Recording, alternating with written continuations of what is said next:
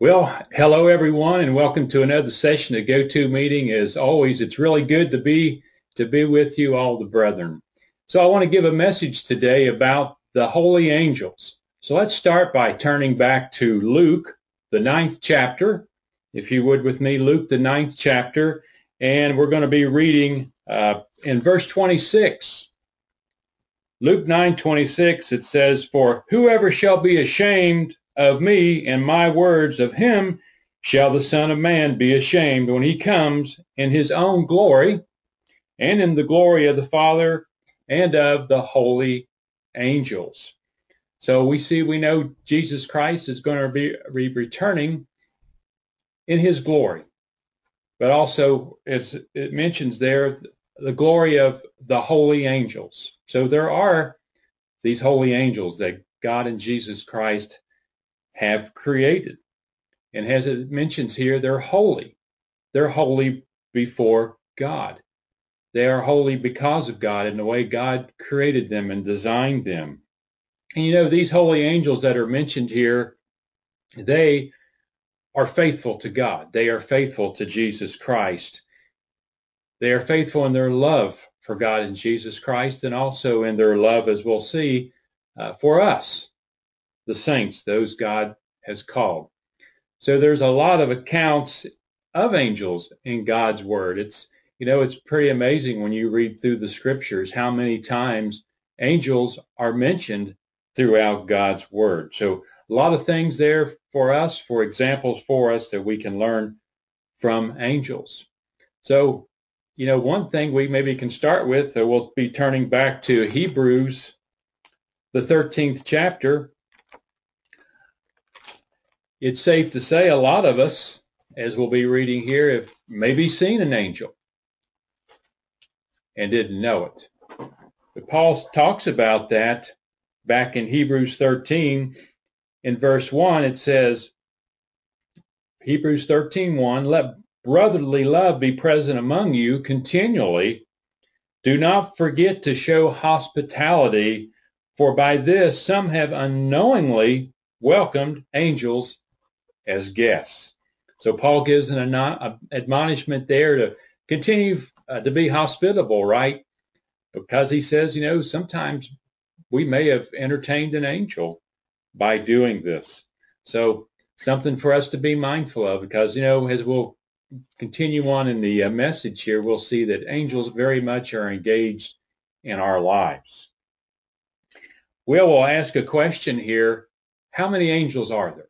These holy angels we're speaking of, how many are there? Let's go back to Psalm 68 to begin with here. We'll read a couple scriptures about that.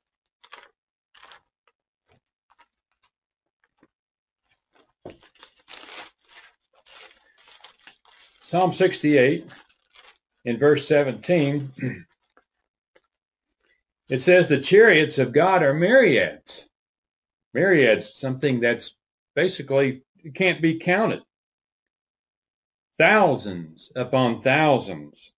The Lord is among them. In Sinai, in the holy place." And we also get a good, I guess, thought-provoking view of how many angels there are back in Hebrews, the 12th chapter. So let's go back there, because we know they can't be counted. But we'll see this mentioned again back in Hebrews 12. Hebrews 12 and verse 22, it says here, "But you have come to Mount Zion, to the city of the living God, heavenly Jerusalem." And it says here, "to an innumerable company of angels."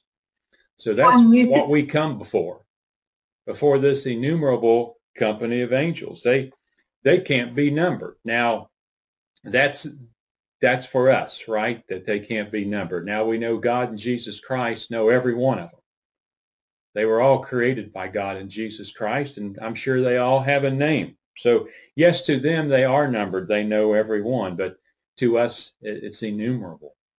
Now you think about this in relationship to Satan, and back in Revelation 12, it talks about, Satan was able at the rebellion to draw away a third of them, a third of these angels. That we know a lot are locked away and some are here upon the earth. But kind of gives you an idea during end times there, as it talks about in Revelation, the 9th chapter, when the bottomless abyss is opened up, how many of these demons, these fallen angels, will be here influencing mankind. And certainly man's going to see at that time just how evil Satan is in this system, as he is called the God of this world, that this world unknowingly and sometimes knowingly worships.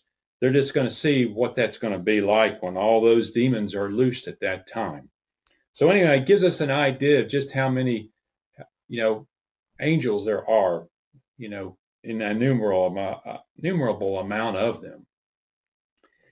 Well, we know the angels are loyal to God, the holy angels. And that's what this message is about, is the holy angels, the ones who stayed faithful to God, that did not rebel at the time that Satan rebelled, but these stayed with God and with Christ, the God of the Old Testament. They're obedient. You could say they always look to God. They always look to Jesus Christ in their obedience.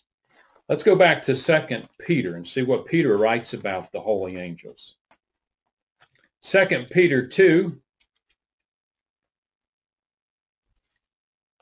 in verse 10, it says, "But particularly those who walk after the flesh in corrupting lust and hold in utter contempt the lordship of God, they are audacious and self-willed. They are not afraid to blaspheme the divine powers." Talking about people here, corrupted people, those who are against God, and how they are in their attitudes and in their rebellious minds. And they're not afraid to blaspheme God and the divine powers. But goes on to say here, Paul does, of the angels. In verse 11, it says, "Whereas angels who are greater in strength and power do not bring a railing condemnation against them before God." Could they? These angels, the holy angels? Because it says here, they're great in power, they're great in strength, but they don't, because they know it's not given to them to do that. That's not God's will for them to be that way, and they are always engaged in looking to God in Christ and obedient to them in their behavior. Let's go back to Psalm 103. Again, when we see some of the characteristics of the angels, the holy angels, there's things there we can certainly learn ourselves. Psalm 103. Let's see what's wrote about the holy angels. Psalm 103, verse 20.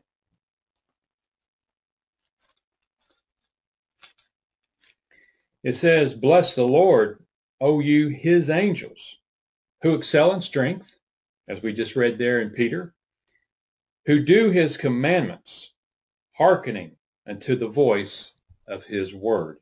And that's how they are. They completely obey God. We see an example of this back in Exodus 23.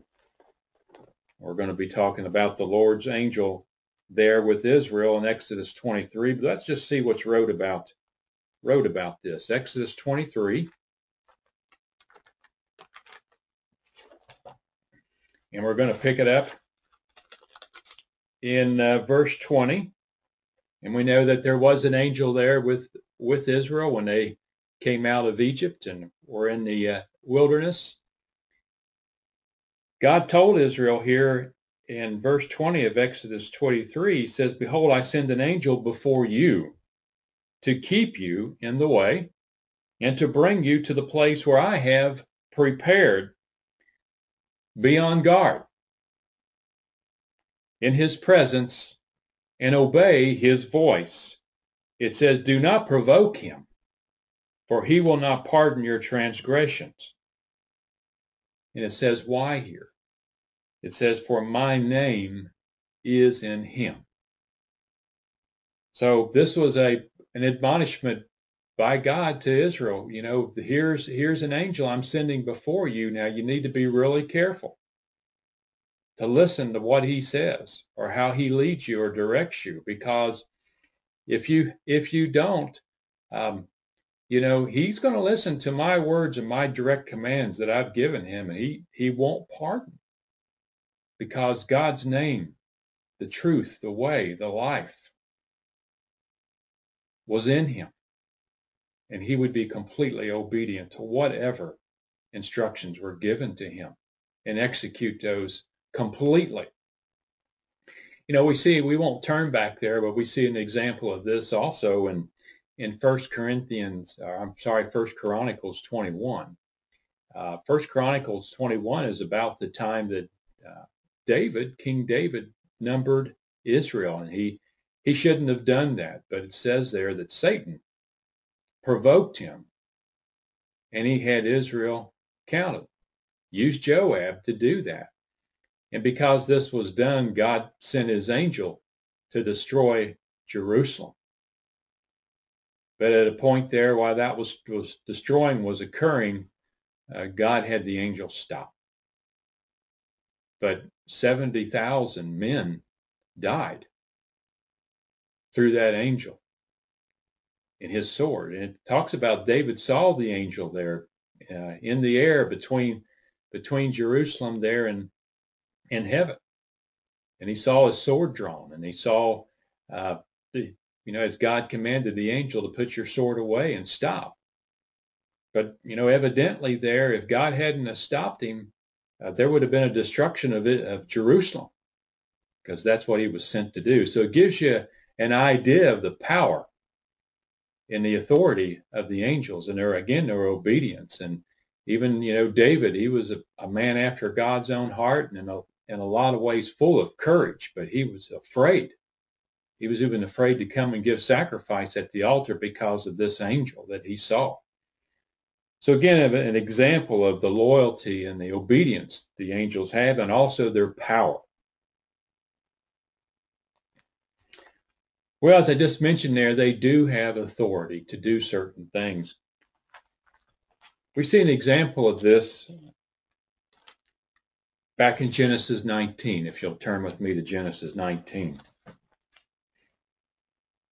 And this is the account of Lot and Sodom and Gomorrah and the family there, Lot's family, and we know they came out, Lot and his wife and his two daughters, and his wife looked back, and unfortunately, because she didn't obey the angels, she was turned to a pillar of salt. We know that, but we'll just read a couple verses here to emphasize again the authority that the angels have.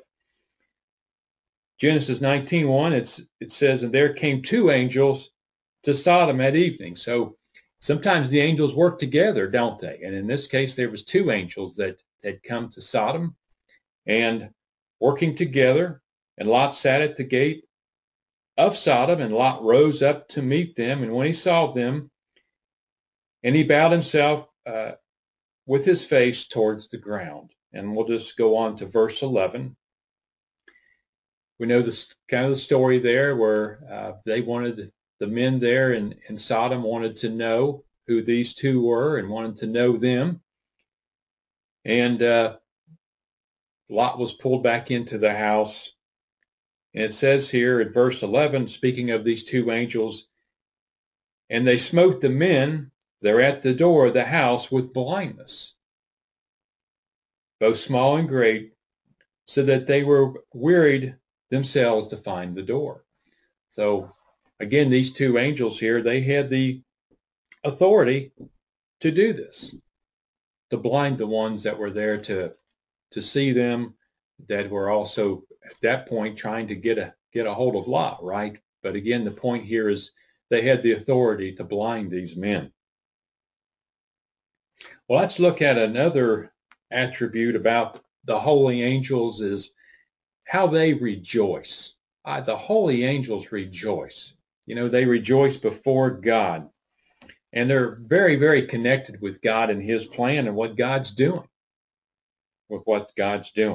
Now, let's go back to 1 Peter 1. I'll bring out a couple things here. 1 Peter 1. So the angels, they rejoice before God, and they're, again, as I said, they know somewhat of the things that God's doing and God's planning, but they don't know everything. And this is brought out in a couple of scriptures, but the first one we'll read is back in 1 Peter, the first chapter.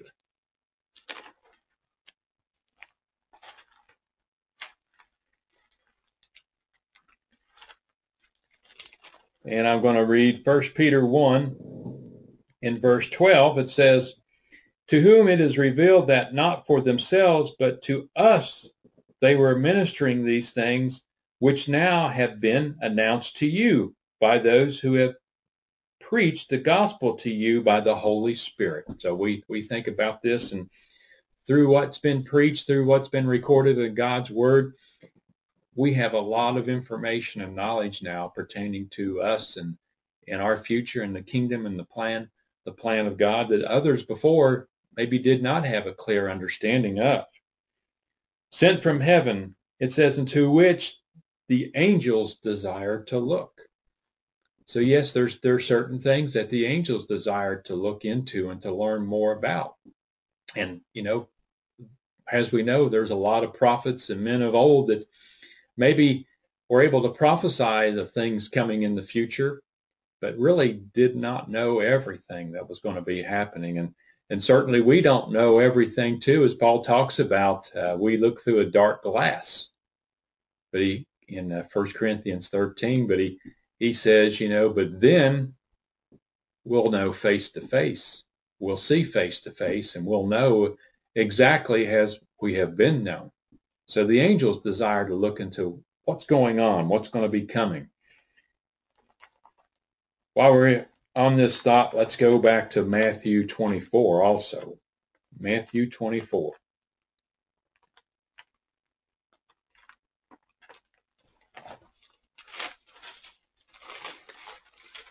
This is what Christ wrote concerning his return in the end time, Matthew 24.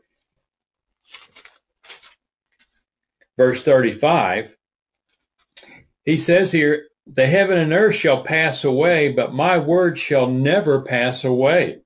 But concerning that day and the hour, it says no one knows, not even the angels of heaven, but my Father only.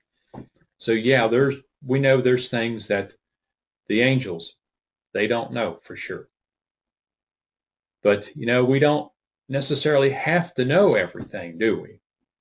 We know God will reveal things to us as we need to know them, and as time goes on, we will know more, and the angels will as well. But they rejoice before God, don't they, the angels? Let's read back in Job 38 what it says about their rejoicing. Job 38.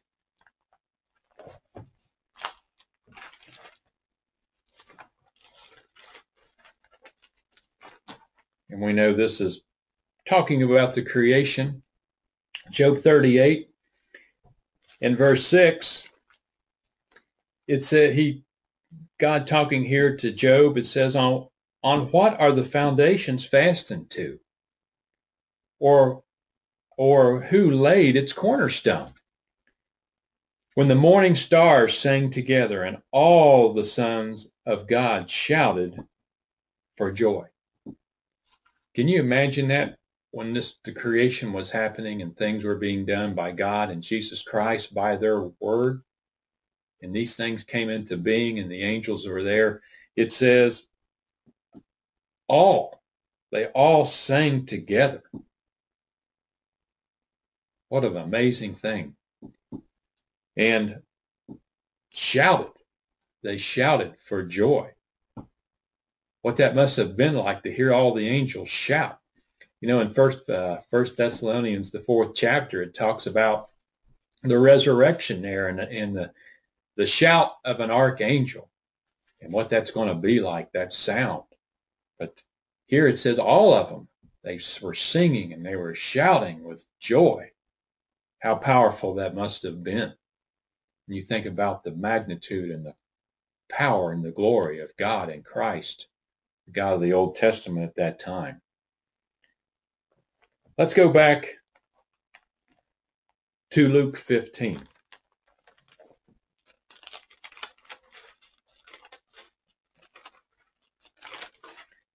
Here's another example of how the angels rejoice when it comes to us. And when they see God call people and work with people, and they see repentance and change. But Luke 15, and let's look at verse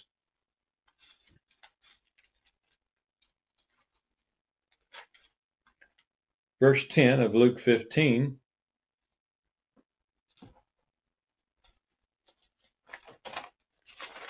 It says here, I tell you that in like manner there is joy before the angels of God over one sinner who repents. Because the angels know, brethren, just how important life is. Eternal life. And they're joyful for this because they're excited for all those God calls and all those who choose to repent and want to follow God and be obedient to God just as they are, and choose to strive to be holy just as God is holy. They rejoice and have joy in this. Well, as we move on, speaking about the holy angels, the holy angels, they have spiritual battles. Now we know it talks about, and we won't turn back there, in Ephesians, the 6th chapter, verse 12, we wrestle ourselves against spiritual powers. And that's why we'll have to put on the whole armor of God. That's why we have to guard our minds. But the angels themselves, whether we think about this or not, they also have spiritual battles. Let's see an example of this back in Daniel, the 10th chapter. If you'll go back with me to Daniel, the 10th chapter.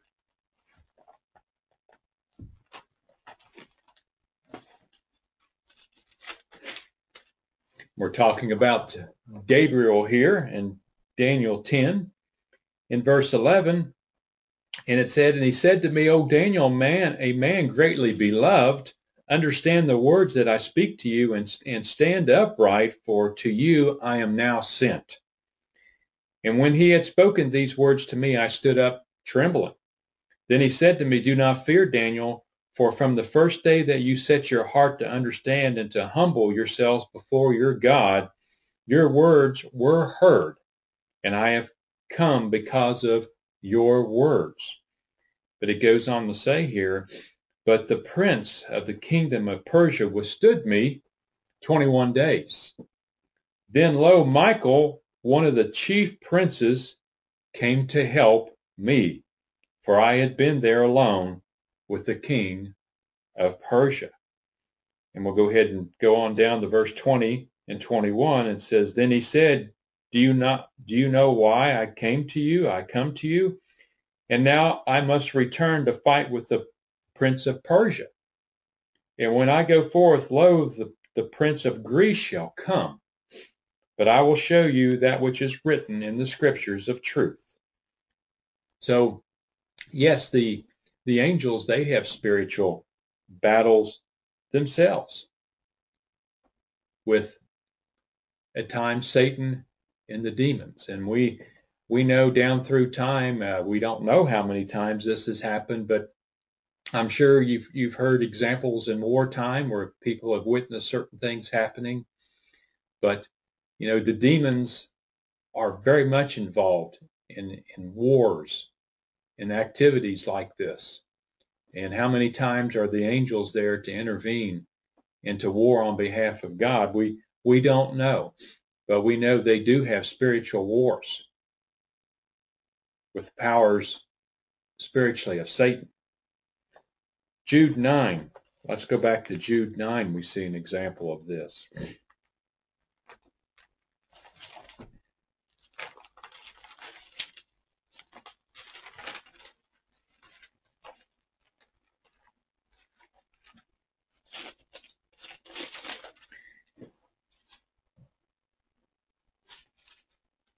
It says here in Jude 9, it says, but Michael, the archangel, when he was personally taking issue with the devil. So, it uses the word, it was personal there.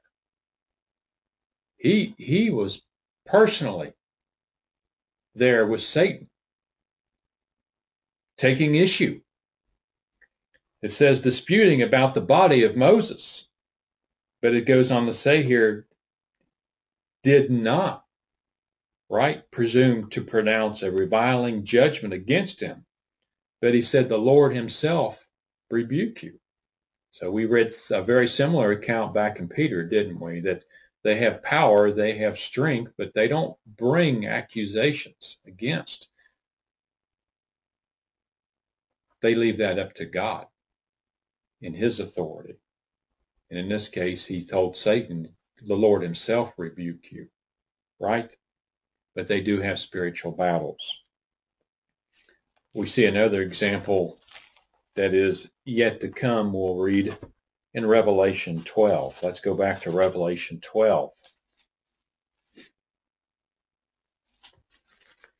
In Revelation 12, in verse, we'll just read 7, and 8. We know the account here, but it says, and there was war in heaven. Michael and his angels warred against the dragon, and the dragon and his angels warred, but they did not prevail, and neither was their place found any more in heaven. So now they're an example of their spiritual warfare they have with Satan and the demons. And while we're back in Revelation, let's read an event that's going to be coming yet in Revelation 20 in verse 1 and 2. It says, then I saw an angel descending from heaven, having the key of the abyss and a great chain in his hand. And he took hold of the dragon and the ancient serpent, who is the devil and Satan, and bound him for 1,000 years. So don't know who this angel, a lot of times in God's word, it mentions God's angel or a certain angel, and it doesn't maybe say who the angel is. And sometimes we may speculate on who that might be, but we know God's word talks about Michael and Gabriel. But anyway, there will be an angel here that will be given the power and the authority to go and bind Satan with these chains. So there'll be a special type spiritual chain here that is created that will bind Satan. Now we know there's examples in God's word, and I think of the one where there was a demon called Legion, because he had many within him, this man, and he was able to, we know through God's word, it says he was able to break chains, or however he was bound, he was able to break those things. But in this case, these chains that will bind Satan, he won't be able to break through these chains. But this is something we may be able to witness. I think we will witness, because at this time we'll be spiritual beings, won't we? So we'll see. But nonetheless, the angels, they have their spiritual battles as well, and given instructions by God to do certain things.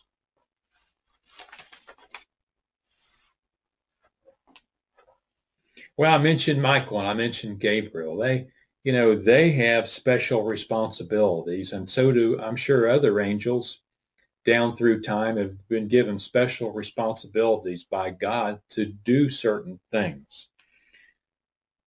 Let's look at maybe a couple examples of that. Let's go back to Luke 1.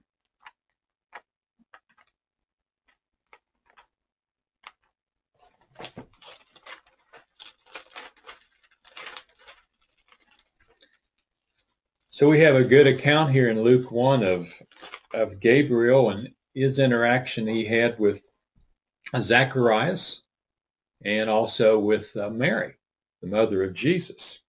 But Luke 1, in verse 18, it says, then Zacharias said to the angel, by what means shall I know this? For I am an old man and my wife is advanced in years. And so we know Gabriel had come to pronounce to Zacharias that he would have a son in his older age with his wife Elizabeth.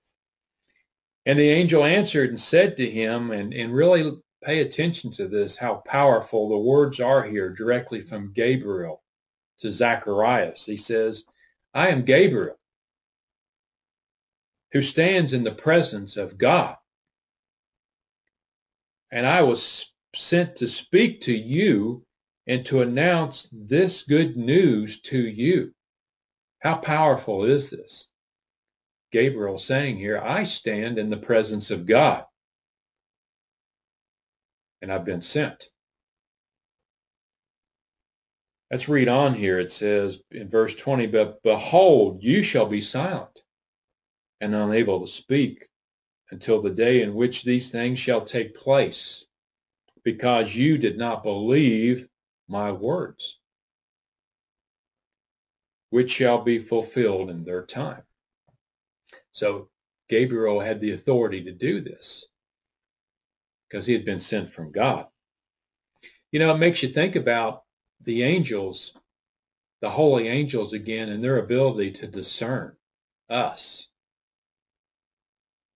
and what's in our minds and what we're thinking. But Gabriel here was able to recognize in Zacharias that he did not believe. He did not believe what was being proclaimed to him from God, the Almighty, the Most High God himself sent this message through Gabriel.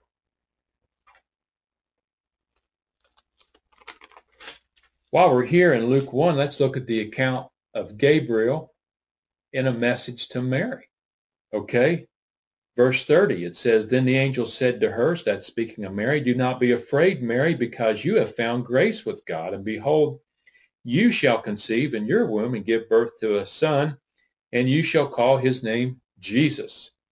He shall be great, and he shall be called the Son of the Highest, and the Lord God shall give him the throne of God, his forefather, and he shall reign over the house of Jacob and to the ages, and of his kingdom there shall be no end. But let's read here what Mary says to Gabriel. But Mary said to the angel, how shall this be? Right? Since I have not had sexual relations with a man. Mary questioned Gabriel here. So it says, the angel answered and said to her, the Holy Spirit shall come upon you, and the power of the highest shall overshadow you. And for this reason, the Holy One being begotten, and then we know that was currently being begotten at that time, in you shall be called the Son of God. So Mary had a question for Gabriel, right? How can this be? Because she hadn't been with a man, right?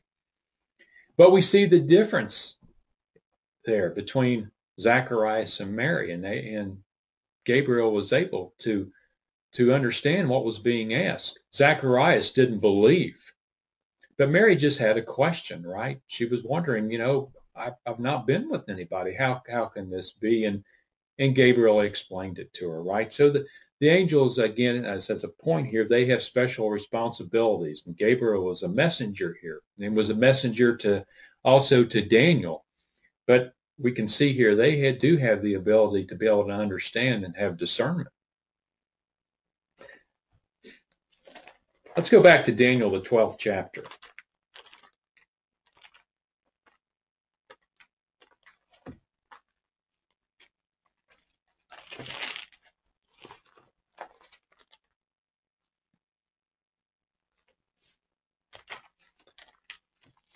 So in Daniel 12,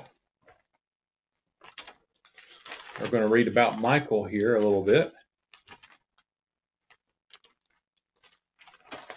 Just going to read in verse 1 of Daniel 12, and it says, at that time Michael shall stand up, the great prince who stands for the children of your people. And there shall be a time of trouble such as never was since there was a nation even until that time. And at that time your people shall be delivered, every one who shall be found written in the book. So we know Michael here is looked upon as a prince for the people, your people, God's people. And we saw earlier in Daniel that he was also called a prince there as well.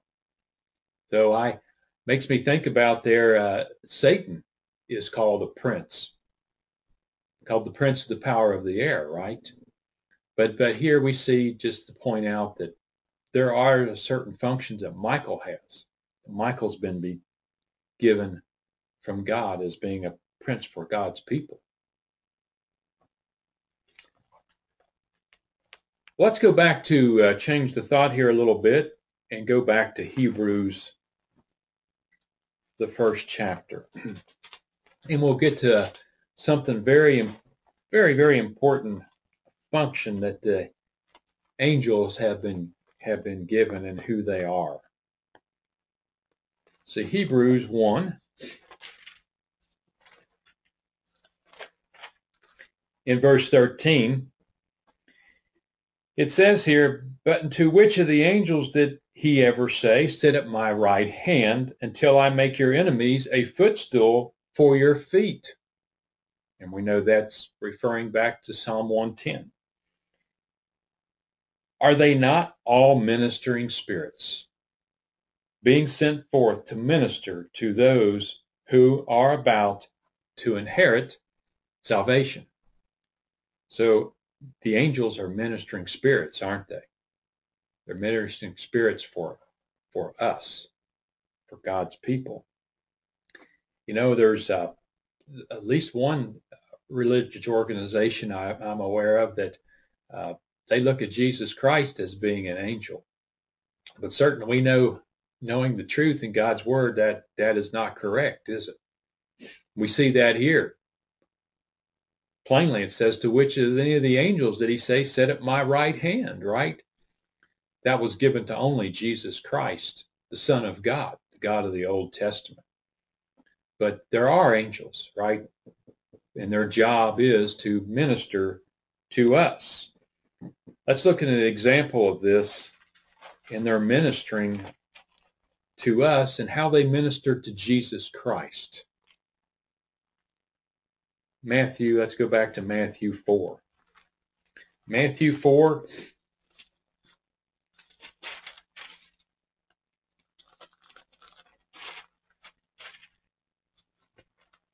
And I want to read in verse 11 of Matthew 4.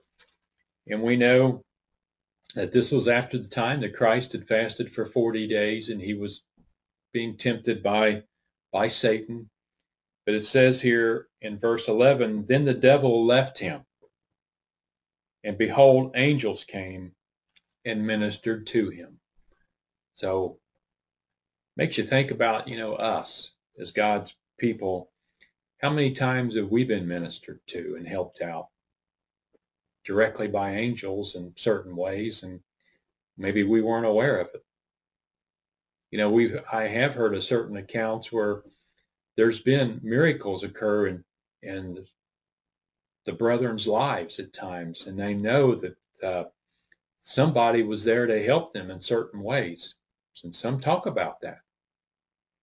But we know they have been sent to minister us and take care of us and watch over us. Now, in a little bit, we're going to read about a requirement from us that God expects us to have so he can give that protection and ministering to us. We see also another account of Christ being ministered in Luke 22. Let's go back to Luke 22. And we'll just break in at Luke 22 and verse 43. And we know before the crucifixion that there was a lot upon Jesus Christ. And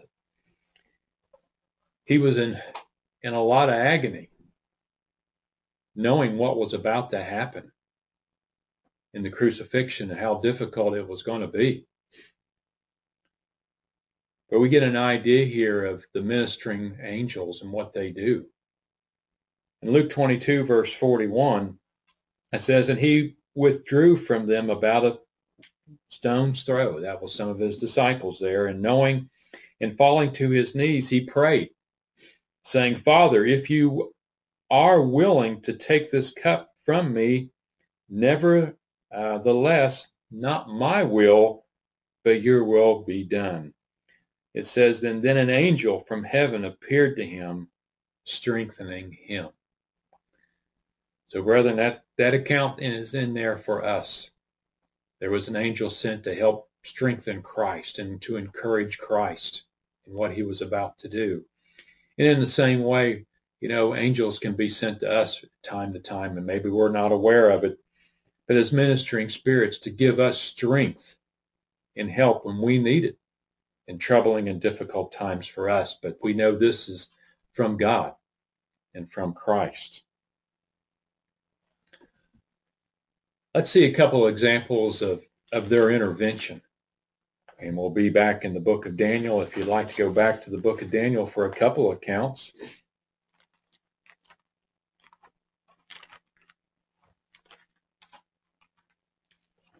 And I want to go to Daniel 6 here, with this first example in verse 21.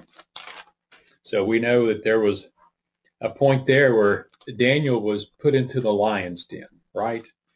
And as we break into the account here in Daniel 6:21, we know Darius at this time came to check on him, because Darius, he liked Daniel. And he was kind of tricked into putting on the command that Daniel be put into the lion's den. But he liked Daniel. But he went to check on him, Darius did. In Daniel 6, and we'll read just 21 through 23, it says, and then Daniel said to the king, O king, live forever. My God has sent his angel and has shut the lion's mouth.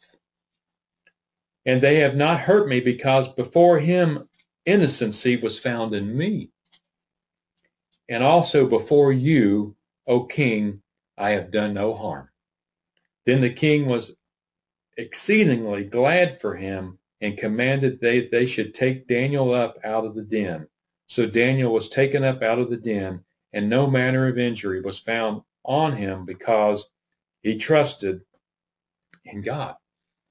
And we'll read a couple more accounts of this, but the angel was sent there in that case to shut the lions' mouths. But he trusted in God, Daniel did. And so that's key for the ministering angels to come to us and provide some of our needs and cares and protection, the trust. Similar event in Daniel 3, and this time we'll read in Daniel 3 about Shadrach, Meshach, and Abednego, and this time was with King Nebuchadnezzar, a different king. But in Daniel 3, verse 28, we know they were protected in the fiery furnace. It says here in 28, Nebuchadnezzar spoke and said, Blessed be the God of Shadrach and Meshach and Abednego, who has sent his angel, right? And delivered his servants who trusted in him, and has said as nothing the king's words, and has given back their bodies from the flame, so that they might be not served nor worship any other god except their own God.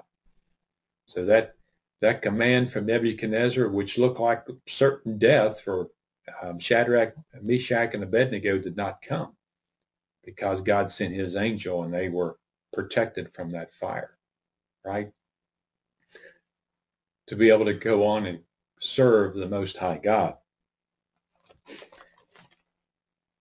So again, the important part for us is the trust we should have in God and Christ. Psalm 34. Let's go back to Psalm 34.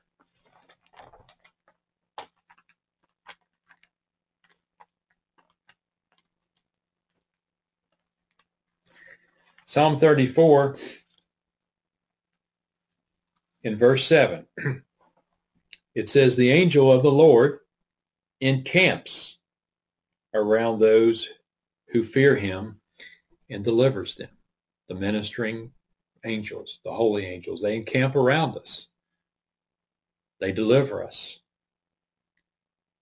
And we, again, as I mentioned, we maybe just don't know how many times we have been delivered and protected and taken care of.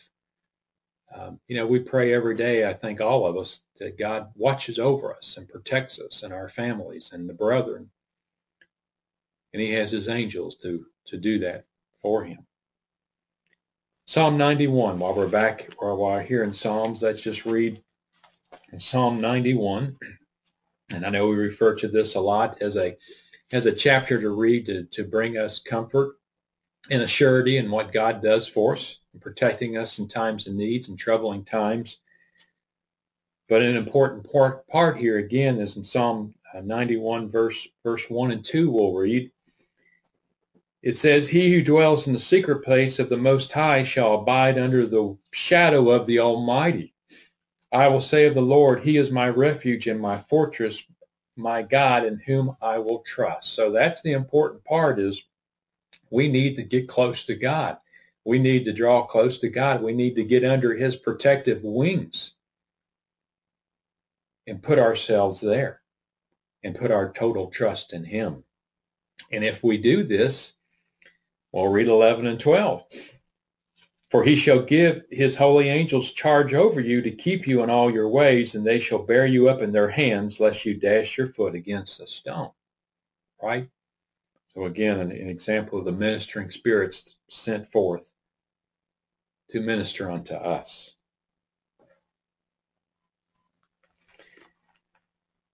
Let's be turning back to Matthew, the 18th chapter.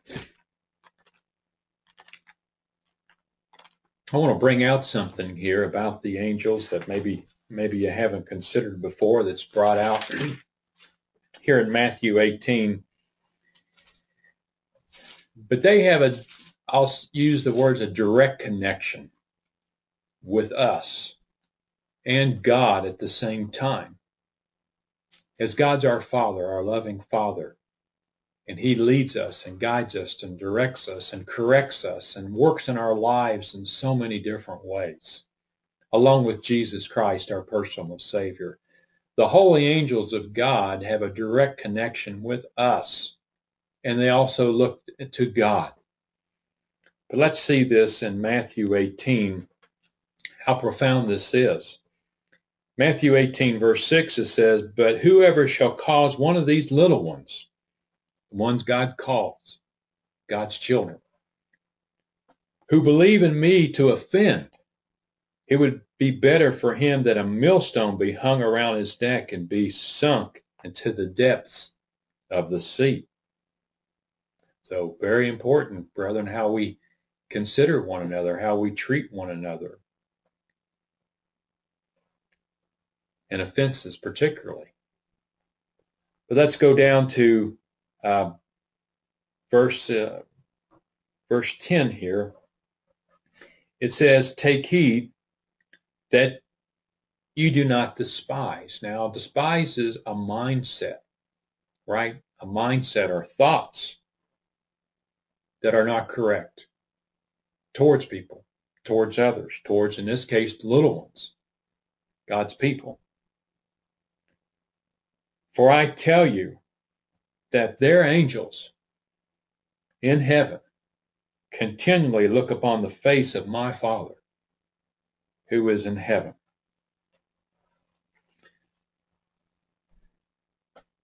Well, how we consider each other is very important.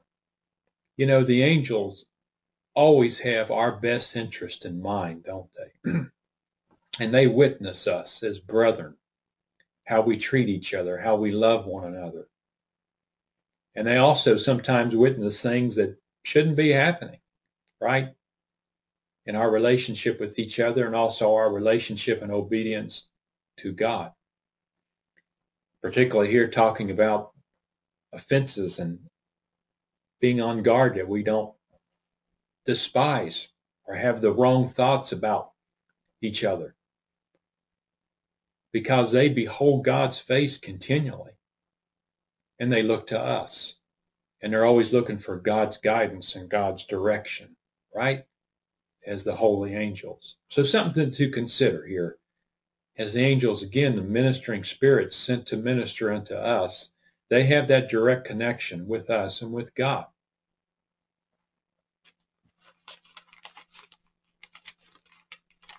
Let's go back to a few scriptures, a few chapters to Matthew 24. Gives you another idea here just how engaged the angels are going to be with us and how God will use them at the end of our resurrection. Matthew 24 in verse 30, it says, and then shall appear the sign of the Son of Man in heaven, and then shall all the tribes of the earth mourn, and they shall see the Son of Man coming upon the clouds of heaven with power and glory. Well, we read that when we started the message. You know, Christ is going to come back with glory, his glory, the glory of the Father and of the holy angels. But verse 31, it says here, and he shall send his angels, right, with a great sound of a trumpet, and they shall gather together his elect from the four winds, from one end of earth to the other. Well, that's going to be an awesome day for us, for God's people. You think about that, whether we fall asleep before Christ returns and we're resurrected, or we remain alive until we're changed. So, you know, one of those two things will occur. The angels will be sent to gather, and you know, we can think about that, what that may be like. But wow, what a tremendous day and an occurrence that's going to be when the angel, we're there with an angel or maybe a couple angels. I'm not sure, but they'll be with us as we go up to meet Christ and to meet God in a different body, right? With a totally complete different mind. So something to look forward to, something good to think about. Let's go back to Revelation, the 22nd chapter. I want to bring out another point here about the holy angels. Revelation 22.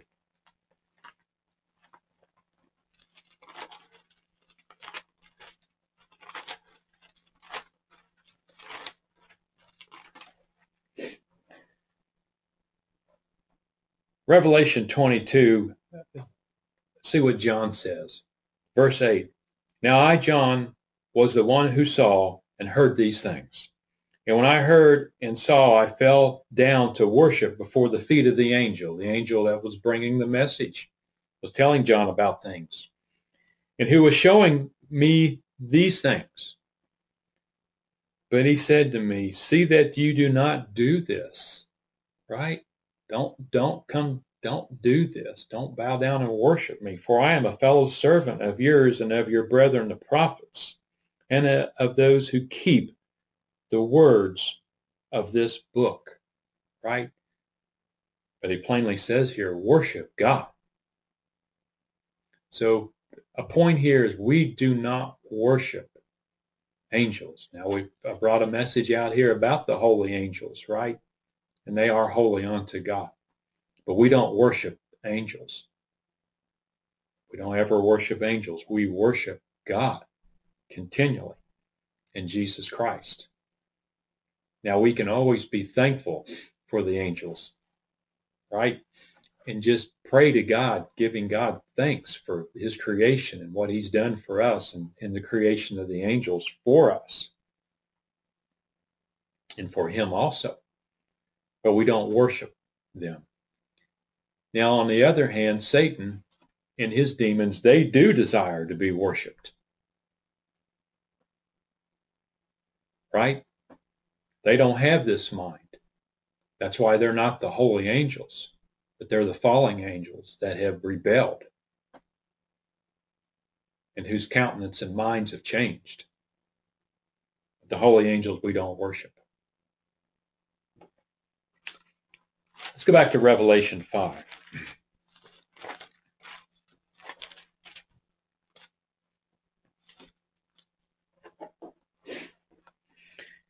Revelation 5 and verse 11 says, and I saw and heard the voices of many angels, right? An innumerable amount of angels. And around the throne, and the voices of the living creatures and the elders and thousands of thousands, saying with a loud voice, worthy is the Lamb who was slain to receive power and riches and wisdom and strength and honor and glory and blessing. And every creature that is in heaven and on the earth and under the earth, and those that are on the sea, and all the things in them. And I heard saying, To him who sits on the throne and to the Lamb be blessing and honor and glory and sovereignty into the ages of eternity. And the four living creatures said, Amen. And the 24 elders fell down and worshiped him who lives into the ages of eternity. You know, do you think the angels look forward to the return of Jesus Christ? Returning with Jesus Christ and the saints to the earth to establish the kingdom, to take over this earth, this world, and establish righteousness? Well, yeah, they certainly do. They look forward to that day too. You know, the day Jesus Christ was resurrected, you know they rejoiced that day as he returned and ascended back to heaven and sat down at the right hand of God. They had the God of the Old Testament back again.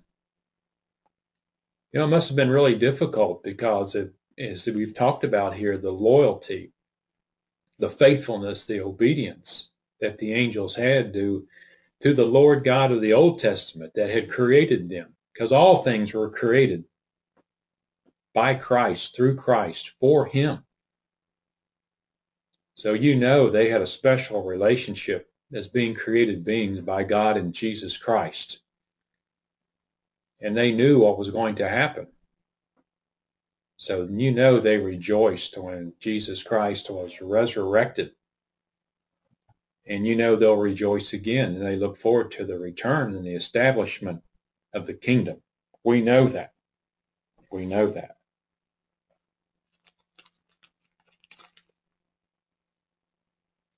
Let's go back to Romans, the 8th chapter, and get again an understanding of this. You know,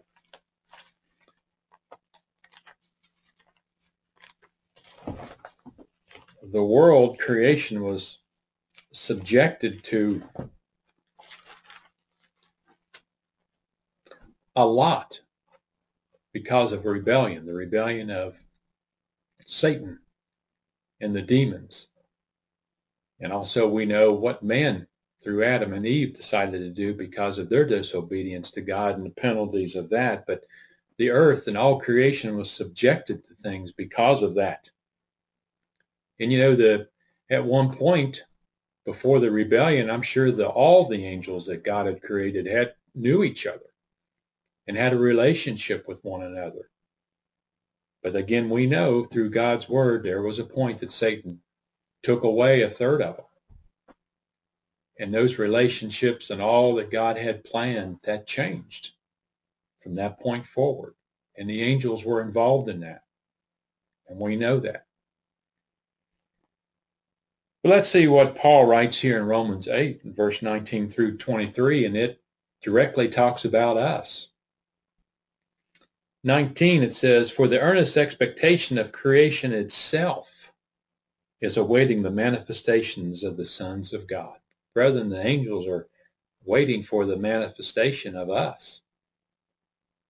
Because the creation was subjected to vanity, not willingly, but by reason of him who subjected it in hope. Because there is this hope that we all have through Christ. In order that the creation itself might be delivered from the bondage of corruption into the freedom of the glory of the children of God. For we know that all the creation is groaning together and travailing together until now. And not only that, but even we ourselves who have the first fruits of the Spirit also groan within ourselves, awaiting the sonship, the redemption of our bodies. And we certainly do, don't we? We look forward to that day when we're changed and we become like God in Christ. And we're going to see the angels. We're going to see God and Christ face to face, and we're going to see the angels. And at that time, we're going to get to know a lot more about who they are and what they've done through time to minister unto the saints, being holy unto God.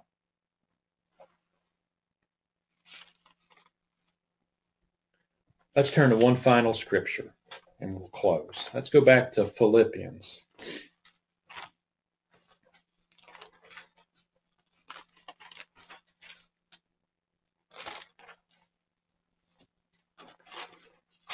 In Philippians 4,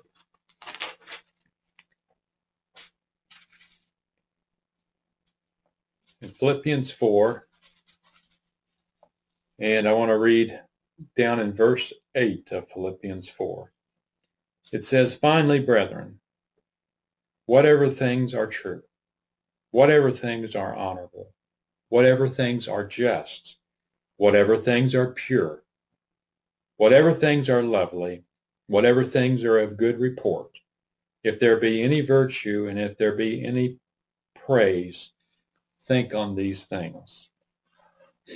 So, brethren, we've covered a message today about God's holy angels. And you know, we don't know everything, but when we read God's word about the holy angels, these are good things to meditate on for us, aren't they? They're uplifting, and certainly the angels, the accounts of the angels give a lot there for us to look to as examples as well. So, brethren, this has been a message about the holy angels. These are good things for us to study on, to think about, to be thankful to God for, that he's created these beings for himself, for Christ, for their glory, and also for us.